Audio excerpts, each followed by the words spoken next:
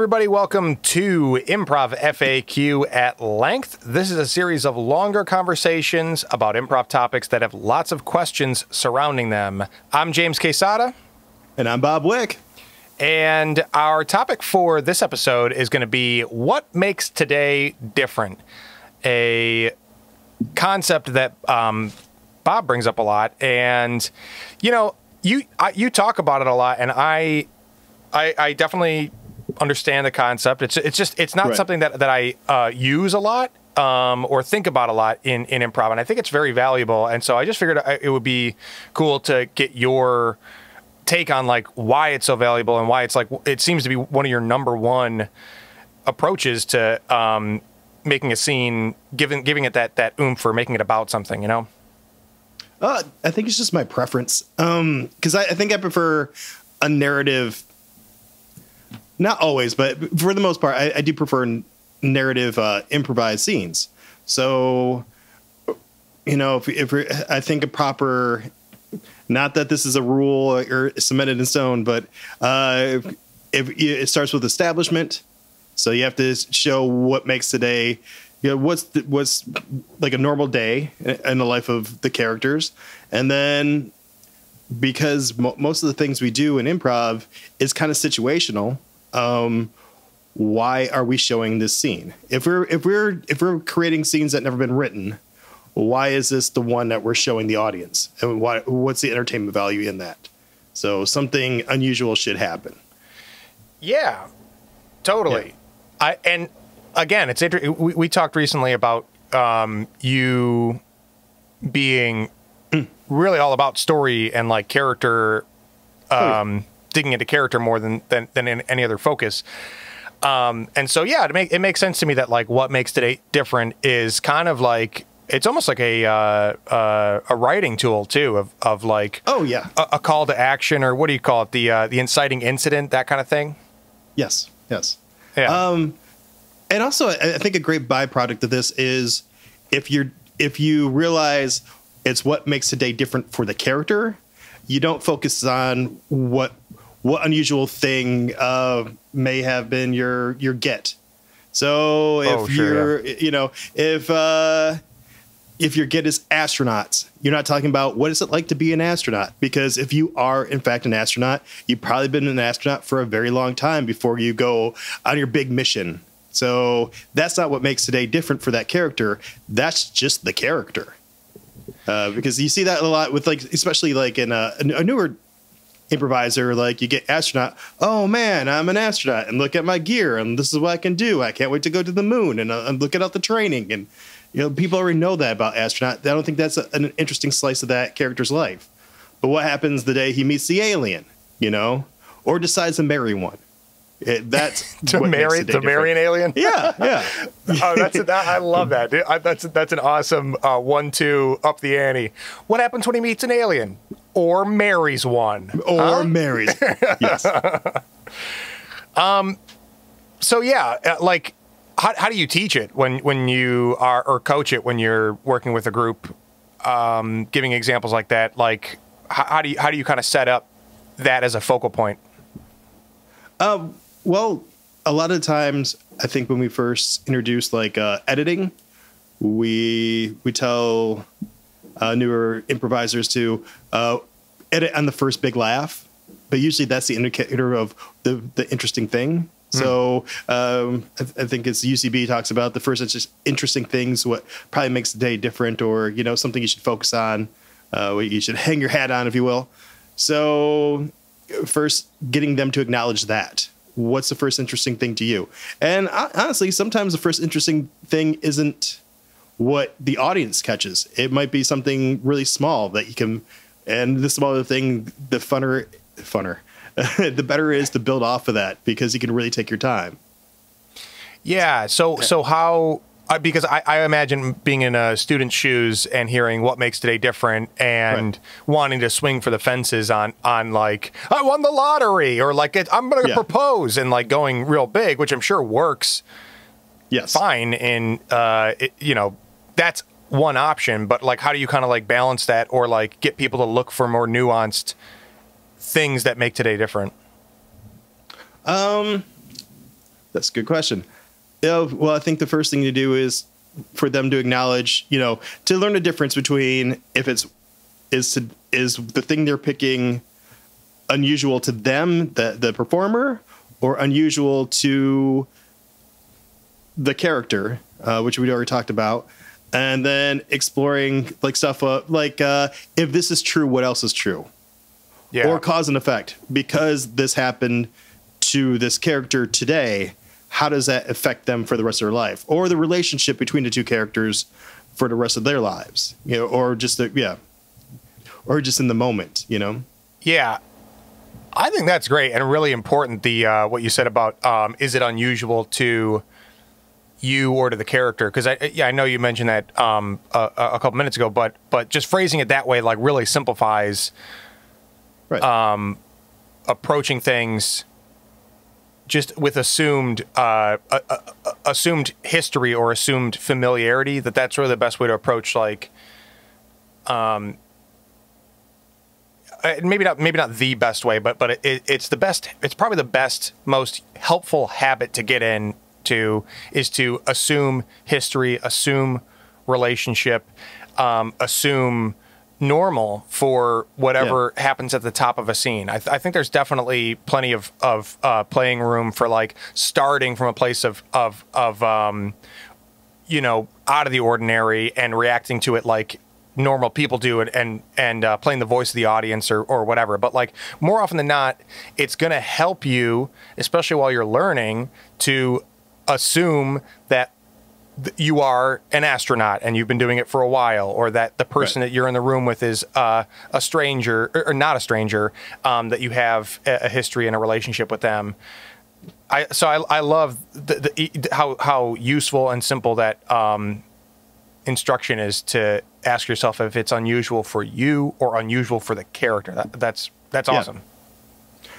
And honestly, sometimes the most unusual thing is only like a MacGuffin or creates a want, and then the interesting things that accompaniment or as a byproduct of that is how do you obtain that want?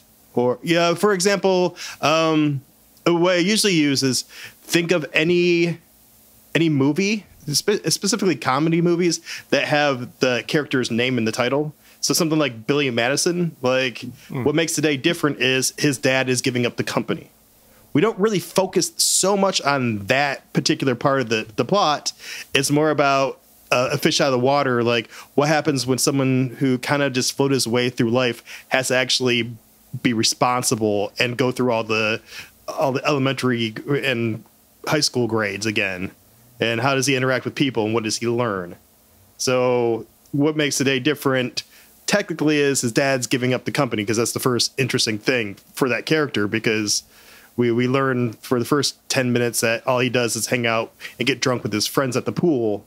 And then that bomb is dropped on him. And now he's got to react to that because he wants the company. So that gives him a want and something to carry him through this crazy plot line of, going through all the grades. Yeah. Well, so again, coming back to like approaching things from a story perspective, right? How do you differentiate, or do you really make a strong distinction between the idea of what makes Today different versus something like the game of the scene? Is there a big difference to you in how you would define those two things, or is it just a different way to think about it? I think it's a different way to think about it. But they can be different, because one could be drive and one could be approach. If again, Billy Madison, the games of the scene, are different between him. Each grade almost had a different game.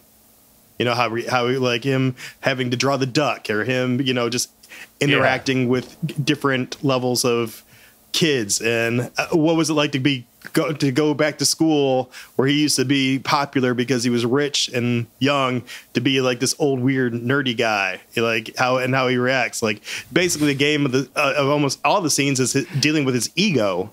Yeah.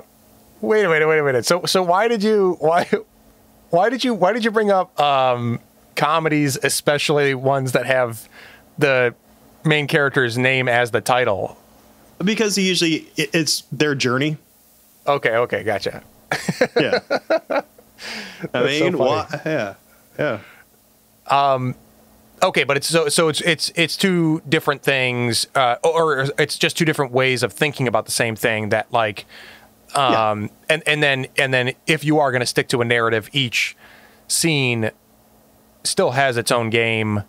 It's just the larger story is more likely to start from what makes today different. It's more of a call to action, more of an inciting incident. Yeah. What and what about like you use the term slice of life. How do you, because there's really like fun scenes to be had with like characters that just seem to be like living another moment in their life. Is there still a way to apply what makes today different to that, or is that a different type of scene altogether? I think, I mean, to me, they're two different things, because I guess the slice of life scene is more of like a character study of, you're the fish out of water because this is an unusual world. So to them, today's not different. It's just another day. Today's different for you, the audience member, because I've never seen anything like this before. But because usually people want conflict, you'll still find something to make today different. Yeah. But it might not be the focus of the scene, though. Right. Yeah. Or I get maybe not even conflict, but just like something that they're fixated on, or like. Yeah. I don't know. Today's the day we go for it. Yeah. It really reminds me of the idea of extraordinary characters in ordinary situations, or ordinary characters in extraordinary situations. Just being able to, like, again, play with the difference between what's familiar to the character versus what is familiar to you. Because if you're, vampires or whatever, it's not the unusual thing isn't like waking up in a coffin. Right. So that's an extraordinary character. You're more likely to actually have them be miffed by something ordinary, if they have to deal with a package that got delivered to the wrong address, Yeah. Who's knocking on my castle door in the daytime? I can't leave this coffin. Yeah. I was just thinking that like they're gonna have to like return it during like business daylight hours. So inconvenient. Yeah, but I don't know. I love that concept. Is what makes today different something you picked up at Second City? Because that's where I know of the extraordinary versus ordinary. Yeah. I think so. Yes, definitely. Okay, definitely. Do you remember where you picked it up? Probably in the writing class. Okay. Because I was taking the writing class right after, or I think I started the writing courses halfway through my conservatory classes. So that's like the final couple classes you have to audition into to, graduate from Second City, their improv school. I lost the word. I was like, learning stuff. Oh man. Anyways, so during that time, like I was learning how to write sketch, and I think one of the first things we learned, like there's 4 beats to every written scene, or not to most written scenes. You have your first beat, which is supposed to be the shortest beat, is establishing the norm, so you got to establish who you are to each other, and location. And then from there, the second beat would be what makes the day different, or conflict, and initiating something, so what made today different usually is what starts the scene or the premise. Okay. Then you have your third beat is heightening of the premise, or heightening of the game. And that's usually the biggest chunk of your scene. So, because that's where all the gameplay is taking place. And then the fourth beat is introduction to conclusion. Okay. Or conclusion, because you're writing it. But when I improvise, I just call it introduction to conclusion because you don't know when it's going to be edited. So, gotcha. Introduction to conclusion. So what does that look like? Introduction. You're introducing a way to conclude it, is what you're saying? Yeah. Because if the second beat is a problem and your characters have to solve it, or a want and they're about to achieve it, then you're introducing that. Okay. And sometimes you don't get not every scene has a bow on it. So because either it gets edited or, you're not enough time in your set, who knows? Or there's a cut to. Yeah. Right. Yeah. Yeah. Or somebody does a frickin' walk on.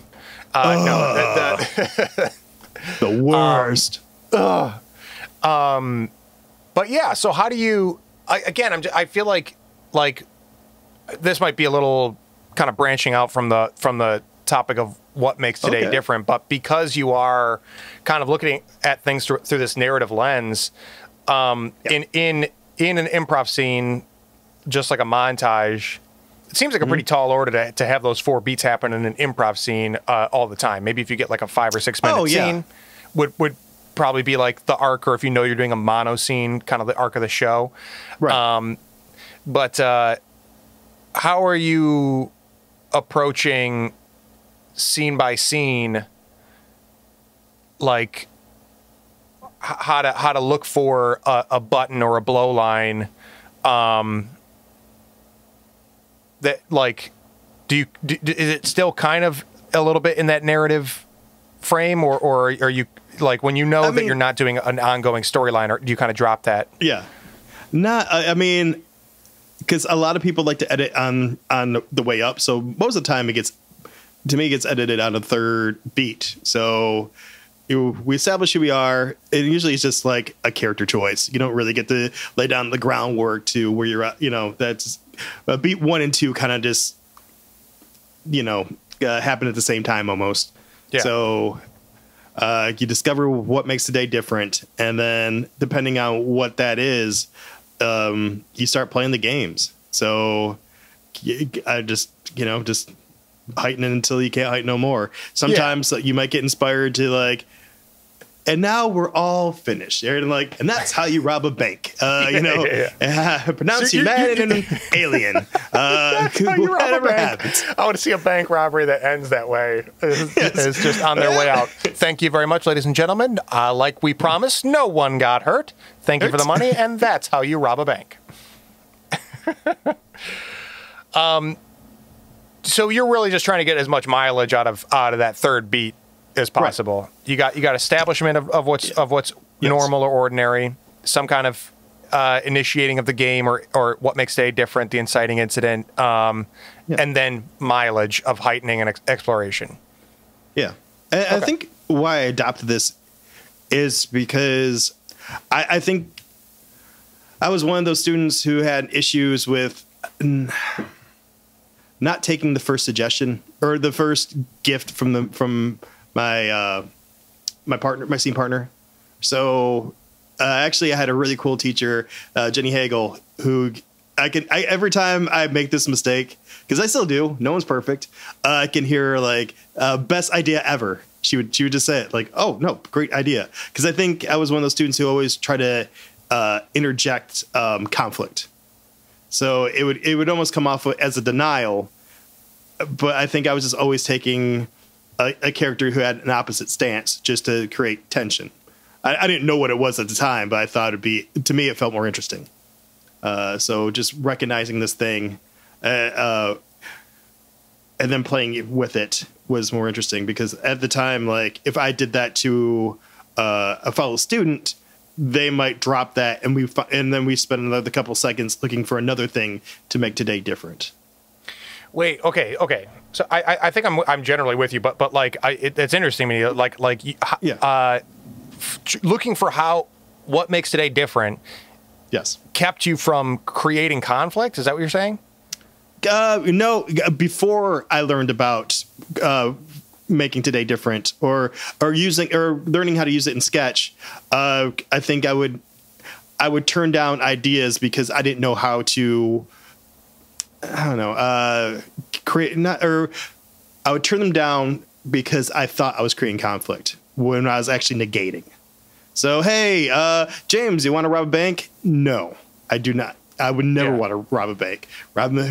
I'm good, but we need money. Yeah, but we can get money another how. You know what? Let's open up an ice cream stand. Oh, I don't want to make ice cream. But I got a cow. Like, what is this scene doing? You know? Yeah, I was not a good improviser. But I got a cow. What else are we gonna do? But okay. So then you feel like before early on you're like okay, it offers that you're probably not really considering or seeing as offers. You're like if I disagree, that feels like conflict. It feels like something's going on, and you think that that's helpful, but you don't really see another option, is what you're saying, until you get to the idea of what makes today different, and then like you see the possibilities in those kinds of offers more to be like, oh, this is how things are going to change. Okay. Very cool. Honestly, I look for the smallest thing now. Like, I really look like I'll take something really tiny and like, let's dive into like, and it really depends on who am I playing with and how much time we have. I really like finding something like, especially if someone, because you know what, the things I find interesting is the things I don't like about myself. So like someone forgetting a name or mispronouncing a word, I'll jump on that. And instead of doing the thing that a lot of improvisers does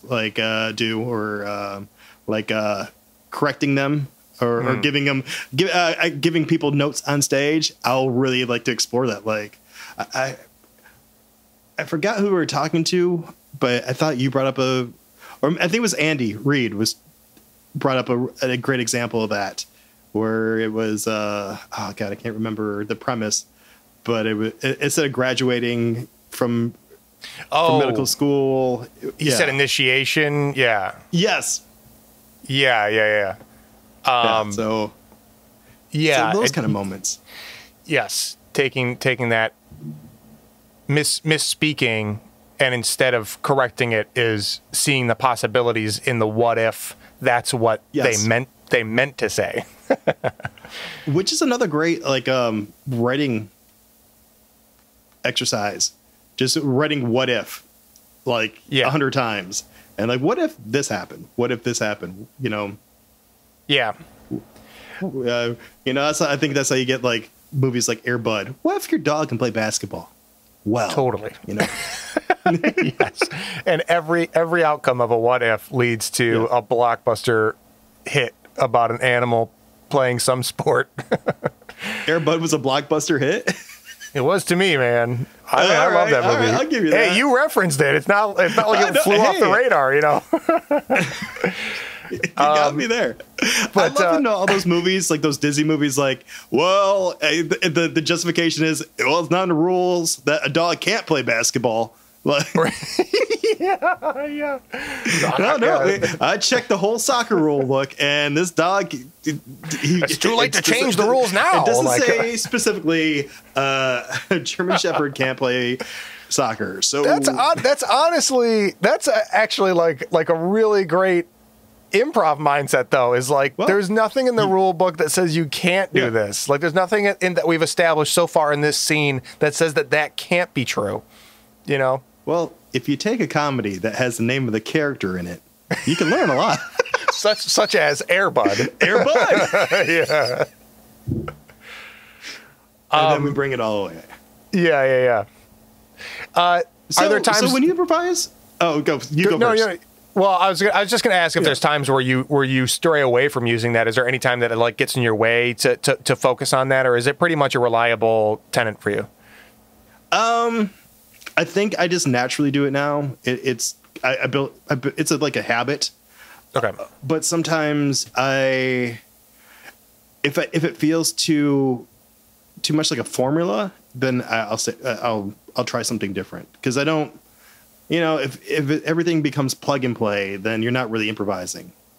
So right. Okay. Yeah. It's one of my tools, but it's not my only one. Gotcha. You try not to make that give everything a formulaic feel. Yeah.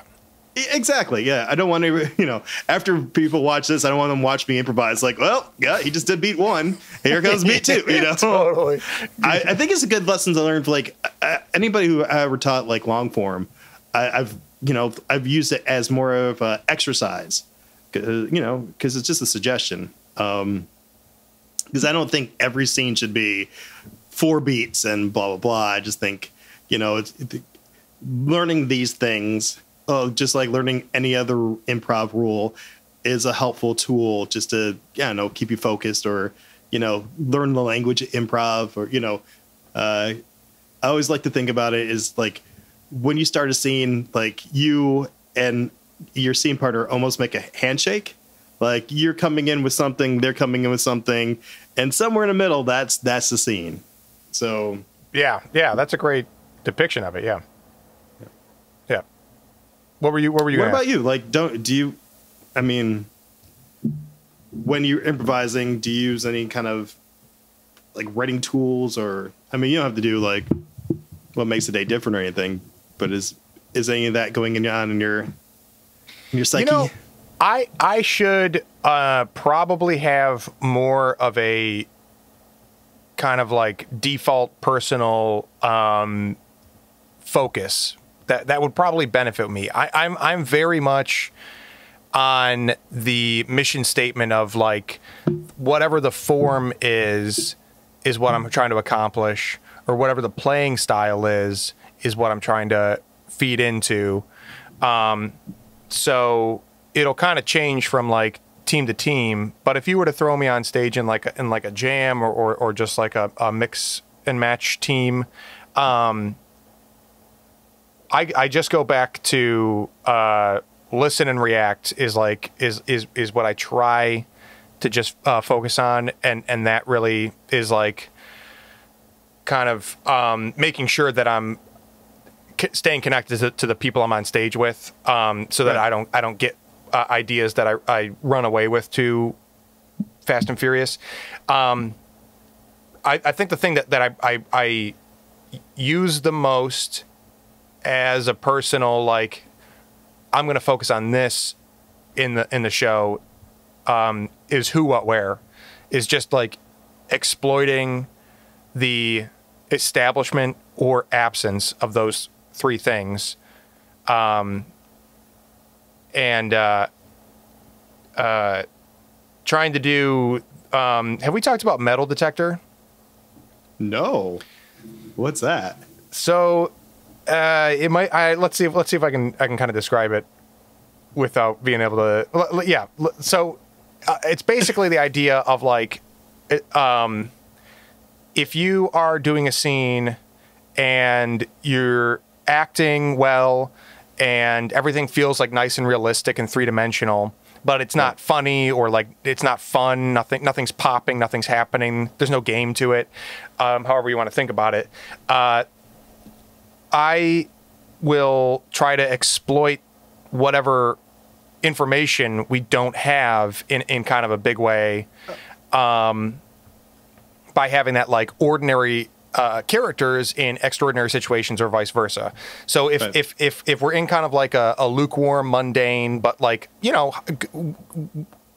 integrity scene, committed scene, I will kind of take inventory as much as I can without really, just deactivating from the scene, to be like, have we named like who we are, or like what the room is that we're in specifically, or like whatever, and then I'll try to make an establishment with whatever missing info we have, establish it in a way that's like it presents like a twist. And the reason that I think about this as metal detector is because you have to do that in a way that doesn't feel jokey or like it's disruptive to the scene so far.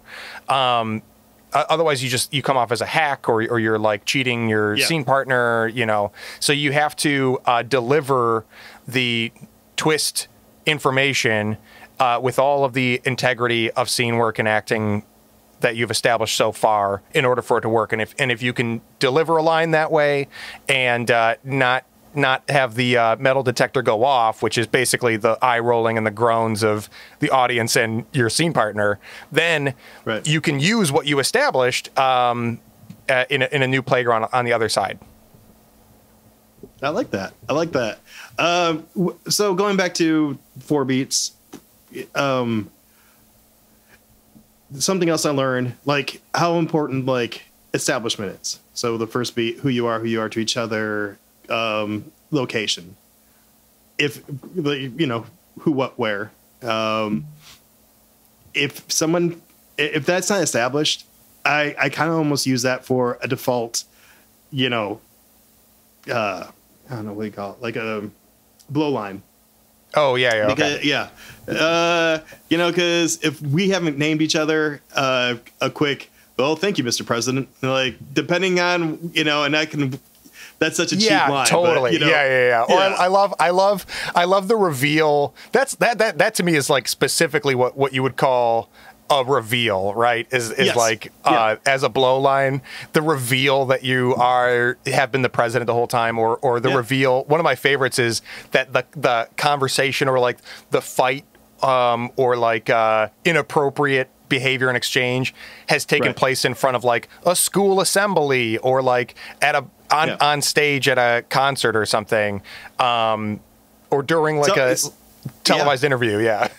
So I was thinking about like oh god, things you never hear, and then apply it to one of those things. Like you would never hear. I don't want to say president. You would never hear, a doctor say that. Yeah. You would never hear, your parents say that, or if you did, it'd be so weird. So I mean, which can also create if there's a lack of what makes a day different, it can either be a blow line or a jumping point. Totally. And as a jumping point, I think that's what I'm after with like metal detector. Because I think like, I think Pete and I were doing a scene where like we seemed to be prisoners in like, or like maybe in a drunk tank or something, jail cell of some kind. And we were like, just talking about how hard it is like day to day or whatever. And I was like, man, this seems, again, it just like we had character and we had like a sense of environment, but it just wasn't taking off. And I was like, what if we're dogs in a kennel as opposed to, drunks in a jail cell? And again, it's like you have to say that without being like well, heavy hand that. It's even worse that we're dogs. Like you have to be like but this isn't the first kennel that they've locked me up in. That dog catcher gets me every other month or something, Right. Or like there was a Dalmatian in here that got picked up. Dalmatians always get adopted. They're never going to adopt. My girl's pregnant. She's about to have 9. I'm about to have 9 kids. 9 pups, man. Yeah. You got to find a way to filter it through what you have. But yeah, I love that. That's really, I think that's like 2 interesting applications of a similar concept, which is that idea of a reveal, right? Like you said, it can be a jumping off point early if it doesn't seem disingenuous, or it can be a blow line. And if it's a blow line, you can get away a little bit more with it being kind of tongue in cheek, right? Oh yeah. You do try to stick the landing with, well, too bad because we're dogs. We're all dogs in this kennel, aren't we? Yeah. Rough. Another application I like of this is location. Slowly doing object work to establish the location, especially if you can do something specific for a specific location, and people are like, why the fuck is he doing that? Well, we never said that we weren't in the chocolate factory, so here we are. I think that's something too, again, as kind of like a potential reveal that can be really playful Do you find okay? Sorry, I two thoughts just split in my head that I'm curious about. One is that like I love those moves, and I think if you're comfortable with the people you're playing with, it's one of the most fun things that you can do is take someone's object work and slightly reframe it, or you just reframe it in either ranging from slightly to enormously, and it can be really fun to again have that reveal of what they're actually doing. But on the other hand, if you're not comfortable with the people you're playing with, sometimes it can feel like a negation or pimping or whatever. Yeah, bad pimp. I thought it was chopping onions, but you made me the worst mortician ever. Yeah. Actually, I was sweeping, not golfing. Thanks. Yeah. Oh, okay. Well, I've been golfing. You don't consistently swing your club. I reversed that. My bad. I think I remember just as a fun example is that I was in a show and I think it was with Joe and Travis and Travis was kind of like typing like keyboard kind of typing. Yeah. Fingers are moving all over the place and Joe halfway through the scene goes like, "Can you finish breaking up that bread so we can feed these ducks?" And Travis is like, just adapts it to be like he's delicately picking apart bread. And that's like really fun. But I guess my other question is like, when it comes to something like what makes today different, do you ever find that it has, that people read it as being forced when it's not, like that you're trying to gift the scene, but other people feel like it's forced? Not off the top of my head. Not when you do it right, baby. Yeah, I'm just so slick with it. But I have been adapting like the push and pull techniques like Dave Rosowski. Is that? Am I pronouncing? I always get so nervous about pronouncing that. You know me, like especially like with someone who I admire. Like I don't want to fuck up their name. There's a Z in there. Yeah. User error. So his whole thing, like yes-anding, the concept rather than the words. So I might find something different. And going back to how I used to do it, it would be a straight up denial. But if you say no, the right way, for lack of a better term, you can really discover. So maybe two characters have conflicting wants, For example, if dad's in the kitchen, child walks up to him, it's Sunday morning, 8 a.m. Dad, can I have some ice cream? No, you cannot have ice cream. I've told you cannot have ice cream on a Sunday. So I'm saying no, but I'm giving an example why it's just making an establishment. We know both characters want, like, I don't want to, or don't want, like, I don't want to give my kid ice cream, like, or maybe the one is I want to be a good parent. So let's explore. So I'm exploring that. The other character has a simple one of, I want ice cream, but I mean, if we're just doing a straight up yes and, hey dad, can I have ice cream? Yeah, sure, have ice cream. Go ahead. And there could be stuff to explore, like why is this guy such a shitty dad, or why is he such a pushover? Realistically, you just have to move on to what's next. And so I guess that there is like, okay, well, yes, you can have ice cream, but then are you really using that as much as possible if it's just a yes, and you got to get your and in there too.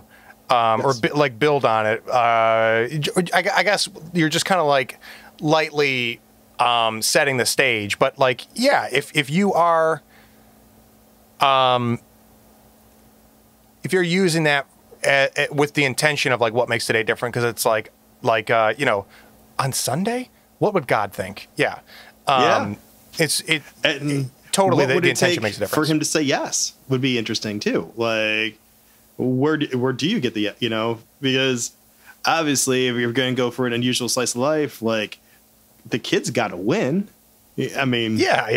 99% of the time. Come on, we want that kid to win. Yeah, we all I want know that you're ice cheating cream. on mom. Can I have some ice cream?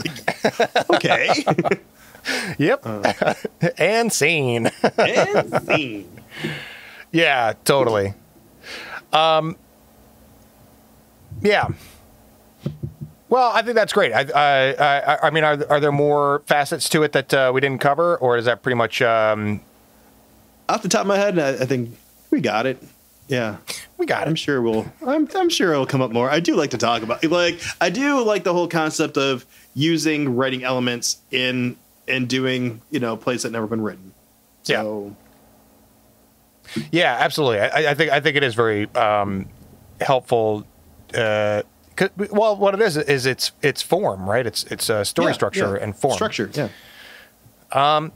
Well, cool. It's been a great talk, and I'm glad that we unpacked it because I've heard you reference it probably a million times. So many times. I mean, on this show alone, dozens, and but even when we're talking shop, for as long as we've known each other, it's the thing that you bring up the most often. So I'm glad that we got to talk about it at length.